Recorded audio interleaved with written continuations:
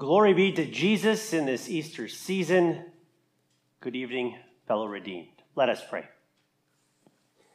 Lord, sanctify us by your truth, for your word is peace and truth. Amen. Moses recorded 5 different sacrifices in the book of Leviticus. And in the next couple minutes, what I want to do is focus on one of them tonight called the peace offering. So please stay with me here for the next few minutes, okay? So we're going to look at the peace offering. The peace offering had 3 options when it came to picking an animal for the sacrifice. You could pick from the herd, which meant it was a bull or an ox or a cow. You could pick from the sheep, and you could pick from the goats. And it did not matter if the animal was male or female. It just had to be without blemish. Now, the animal was then taken to the tabernacle, and 3 main steps had to happen for the sacrifice to take place. The first thing to happen was that the one that was going to sacrifice it would put his hand on the head, representing himself with this animal, as now this animal was going to take on his sin. After that, then this animal had to be sacrificed at the entry to the tabernacle there to show that a life had to be given in death. And third, the animal finally was killed, and then the priest would take some of the blood and he would sprinkle it out on the altar, because Moses would later write, it is the blood that makes atonement by means of the life. Now, after the peace offering was sacrificed, then it had to be prepared by the worshiper. And so the fat covering the intestines, I hope you ate by this point, the fat covering the intestines, the 2 kidneys and the fat around them, and the fat of the liver had to be removed, and it was given to the priest, and the priest would put it on top of the burnt offering as it was now being offered to God. Once that was done, then there was a symbolic ceremonial meal representing communion in union with God that would take place. Now, if the sacrifice was a peace offering of thanksgiving, whatever was left over on that day had to be eaten then or had to be gotten rid of. If it wasn't a Thanksgiving peace offering, but one that was taking a vow, or one that was called a simple thanksgiving to God, a sign of love, then you had to eat on that day, or if there was leftovers, you could eat what was left over on the second day. But it did not matter. Anything left over on the third day had to be destroyed in the fire. Now, at this moment, I pause and try to bring you back to be awake. Please keep some of what I just said in the forefront of your mind, please. Because what I just shared with you in the Old Testament is honestly the very reason why Jesus shows up on Easter to his apostles and chooses the words that he does to speak to them on that blessed day. What we see as we look at this text tonight, my friends, is that in Christ's resurrection, you and I, we are connected to peace. We hear again those words from the gospel lesson, John chapter 20, verses 19 to 21. On the evening of that first day of the week, the disciples were together behind locked doors because of their fear of the Jews. Jesus came, stood among them, and said to them, "Peace be with you." After he said this, he showed them his hands and side. So the disciples rejoiced when they saw the Lord. Jesus said to them again, "Peace be with you. Just as the Father has sent me, I am also sending you." Now, if we remember, mankind was created to be at peace with God. We were created in his image. Unfortunately, that didn't last very long, did it? Because then came the fall. And so we traded perfect peace with God and went from that to having anger and hatred for him and for the people around us. When things don't go as planned, well, we like to blame God for our troubles, or we like to blame somebody else, very rarely looking at our own actions and taking responsibility for those things. When we're down in the dumps, we can get angry at God, knowing full well that he could do something to fix that situation, but he doesn't, because he knows what's best for us and for our faith and our eternal well-being at that time. And that leaves us sometimes feeling like the only thing that we can do is to complain to God. And because you know what? He's not going to listen to my complaints. Sometimes we can get bitter, we can get angry, and we can have that attitude to the people around us like that. You know what? If my life is miserable, you know what? You can live miserably right now too, because I have to. Isn't it pathetic? Isn't it disgusting to think that we went from having the very image of God and his peace to having the image of the devil? On Easter, Jesus appeared to his disciples and he said, "Peace be with you." And notice he didn't do it just once, he did it twice. And the peace offering of Leviticus chapter 3 is the very reason he says, "Peace be with you." God had sent his only son into this world to restore that peace and to bring salvation. Jesus came to be the peace offering necessary for you and me and all humanity to have peace with God. Just like that animal of an Israelite sacrifice for the peace offering was to be without blemish, Jesus was totally without blemish and defect as he lived every single day and every moment perfectly for you and for me. Just as the Israelite laid his hand on the head of that animal to symbolize it was now going to take on his sin, God the Father placed all sin of all people of all time on the head of Jesus.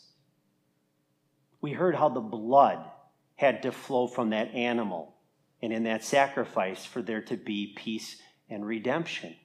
And the same thing happened with Jesus. Jesus had his blood in the same way flow from his wrists and his feet as the soldiers drove in the nails. He had blood flowing down his face from the crown of thorns, down his body from the scourging and the whipping that we were supposed to have, but he took instead. The blood that flowed from his sacred wound after being stuck by that spear. And just like that animal, Jesus too, on the cross, then gave up his spirit and he died, sacrificing himself for us in the same way the animal sacrificed itself for that Israelite worshiper. But wait. After that moment, we know that Christ's bloodied body was still hanging on Calvary's cross. And if he was to be a true peace offering to God, well, we know then his body had to be taken care of. And you know what it was? Death seemingly swallowed him up as his body was then put in Joseph of Arimathea's tomb. And after 3 days, we know that Christ's body was still in that tomb. But remember, Leviticus chapter 3 says that for a peace offering on the third day, whatever remains had to be burned in fire.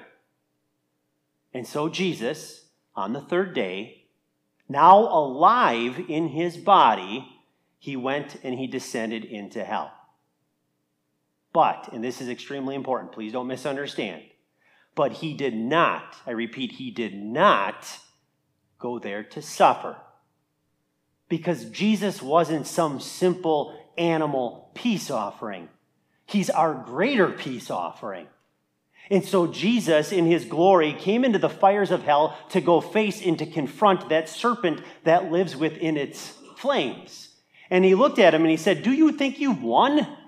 Do you think that I have the mere blood of beasts in my veins? Absolutely not.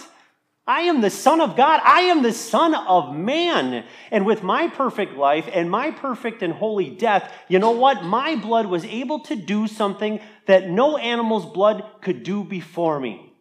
I have made total satisfaction. I have brought peace between God and humanity for all people of all time.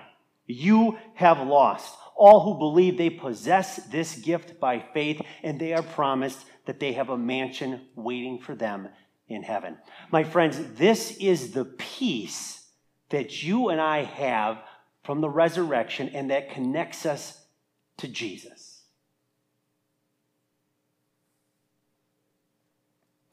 There was an elderly man, and he was a woodcutter. He was the great woodcutter of the forest, and one day he decided to go into the forest and give his grandson the chance to come along and to have his first experience of coming and picking out and cutting down trees that would be then sold to boat builders.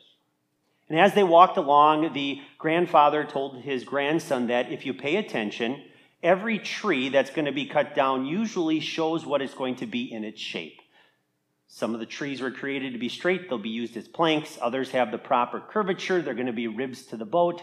And yet some are tall that can be used for masts. And the woodcutter told his grandson that by learning about this and by experience in being able to understand this, there was a chance that someday he would be able to take over the family business and become the woodcutter. Well, as they walked further into the forest, they came upon this old oak tree that had never been cut down before. And it was a gnarled up old oak tree. The limbs were all in the wrong direction. It was short. The trunk was all goofy looking. It seemed to have no purpose. And so the grandson asked his grandfather if he could cut it down. At least if they could cut it down, well, they'd use it for some firewood, and then maybe it would have an actual purpose. Well, the grandfather, seasoned with age, said, let's just wait and let's focus why we're here, and that's to get the right trees to make money to sell to the boat builders. We can worry about this tree later.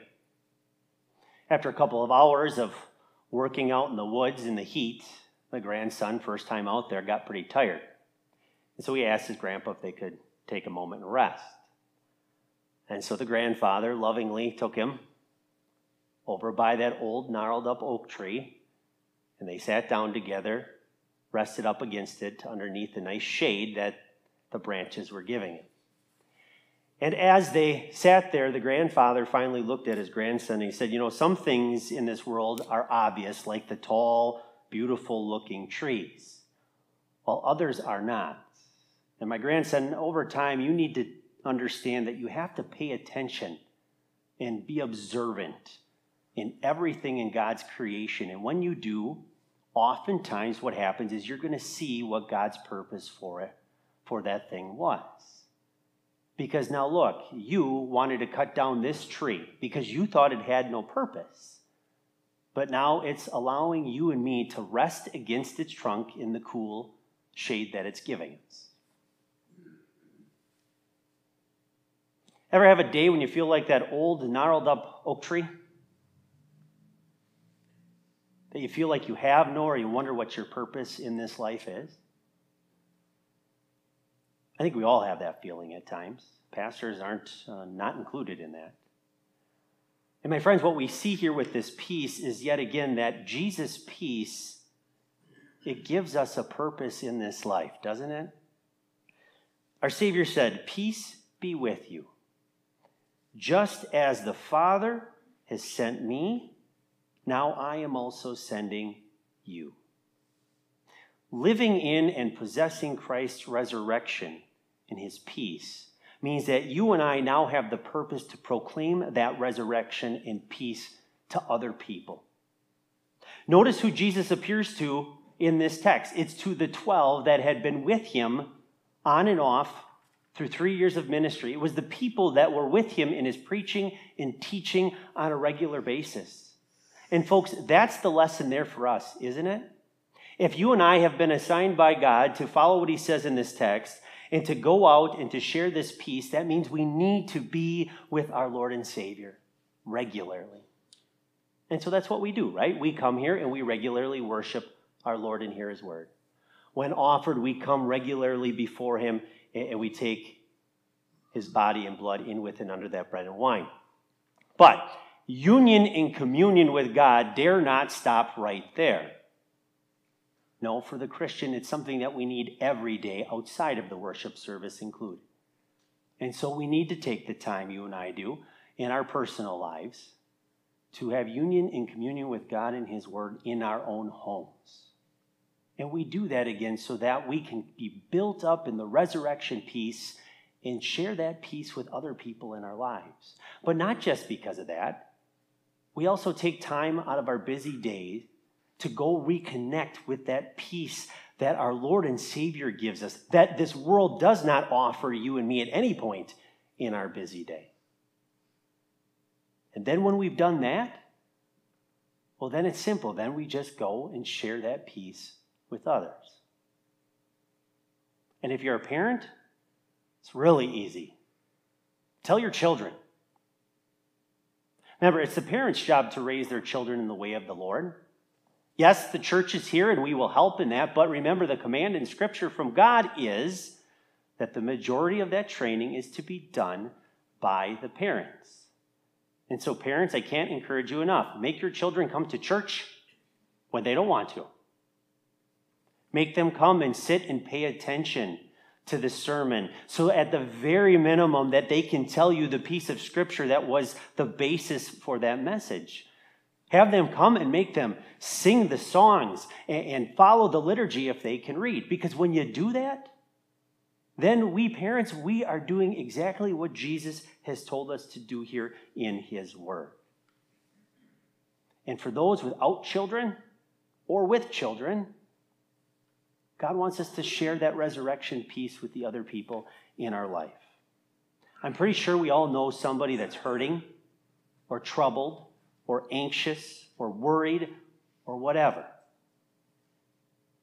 What better times than when that person is anxious and worried to get the test results back from the doctor, or that person is struggling in their dating life, or when that person is dealing with an unruly teenager and having problems at home. What better times than those for the Holy Spirit to use you and to use me to give and to share that peace so that that other person can also be connected to the peace found in Jesus alone. Folks, may God grant us in his word and his supper the strength to have and to share that peace so that others and us may have it now and always, that we always are connected to peace in Christ. To him be the glory. Amen.